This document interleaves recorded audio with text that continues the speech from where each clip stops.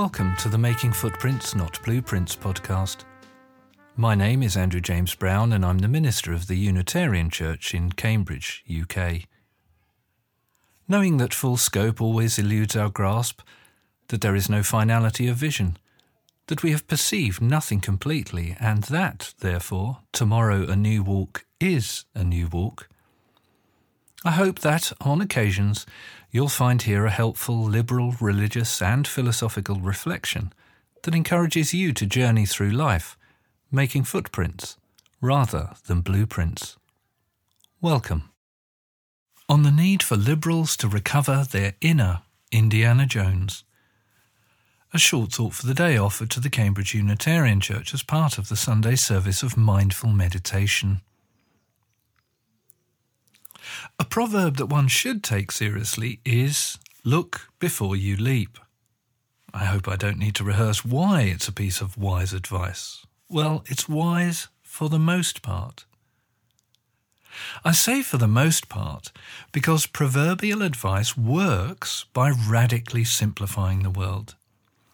And in consequence, its greatest danger to us is that it serves to stop us from seeing those moments, those complex moments, when inevitably the proverbial advice is not only wrong, but positively dangerous to follow.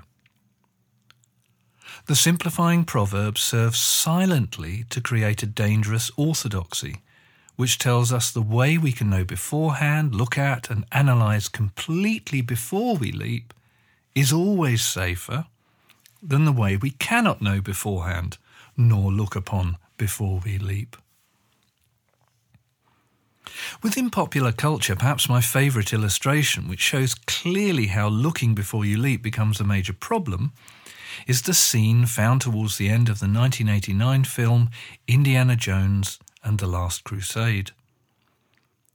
Searching for the Holy Grail with the help and more than occasional hindrance of his father, Indy arrives at the edge of a huge chasm over which there is clearly no way he can jump. Looking down into the abyss, he opens his father's Grail notebook one more time for advice and reads the line, "The path of flood, only in the leap from the lion's head will he prove his worth." Indy looks around and notices above him the carved head of a lion. Not surprisingly, Indy looks again at the scene before him and says, "Impossible. Nobody can jump this." Adding shortly afterwards, "It's a leap of faith. Oh God." His companions behind him are desperate for him to move forward, and his seriously injured father, who needs the healing power of the Grail if he is to live for much longer, is shown quietly muttering, almost in a prayer-like fashion, "You must believe, boy. You must believe." Standing there at the edge of the known and visible, Indy is forced to realise that at this moment he must make his own leap of faith and step down into the chasm. Indy gathers all his courage, deliberately does not look down, and steps out into the void. As I'm sure you all know, his act of faith allows him to step onto a solid stone bridge, hitherto invisible, because it is built out of exactly the same material as the plummeting cliffs below. Of course, as a whole, the film is a piece of Hollywood hokum, but this scene, at least for me, stands as a powerful and very accessible metaphor for the basic truth that there are moments when you simply cannot see or know before you risk stepping into what seems like the void, or, to return to the well-known religious saying, before you take a leap of faith. As Indy discovers, at certain points in one's life, looking before you leap only serves to encourage you not to do the only thing that must at that moment be done if you are going to find a way forward. It's also important to notice that Indy steps out in faith that a way to cross the chasm is there. He does not step out holding a belief in the bridge's existence. The distinction is vital to recognise. These thoughts were brought to mind last week when I reread a poem by W.H. Auden, written in December 1940, at a very, very dark moment during the Second World War. The sense of danger must not disappear. The way is certainly both short and steep, however gradual it looks from here. Look, if you like, but you will have to leap. Tough-minded men get mushy in their sleep and break the bylaws any fool can keep. It is not the convention but the fear that has a tendency to disappear. The worried efforts of the busy heap, the dirt, the imprecision, and the beer produce a few smart wisecracks every year. Laugh if you can, but you will have to leap. The clothes that are considered right to wear will not be either sensible or cheap, so long as we consent to live like sheep and never mention those who disappear. Much can be said for social savoir-faire, but to rejoice when no one else is there is even harder than it is to weep. No one is watching, but you have to leap. A solitude 10,000 fathoms deep sustains the bed on which we lie, my dear. Although I love you, you will have to leap. Our dream of safety has to disappear. One of the things that struck me powerfully when I reread this poem with Indy's leap of faith also firmly in mind was how, within liberal, social, political and religious circles, we have increasingly been losing the ability to make any kind of leap of faith. Faith has, for us, become almost entirely replaced by a reliance on positive knowledge and technology, which, alas, has also helped create the dream that, somehow, all danger of injury can be removed from the world.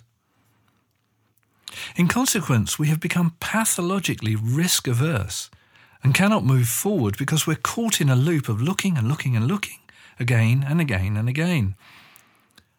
All this looking is fine, of course, when the looking really can provide us with useful information about the best way to proceed.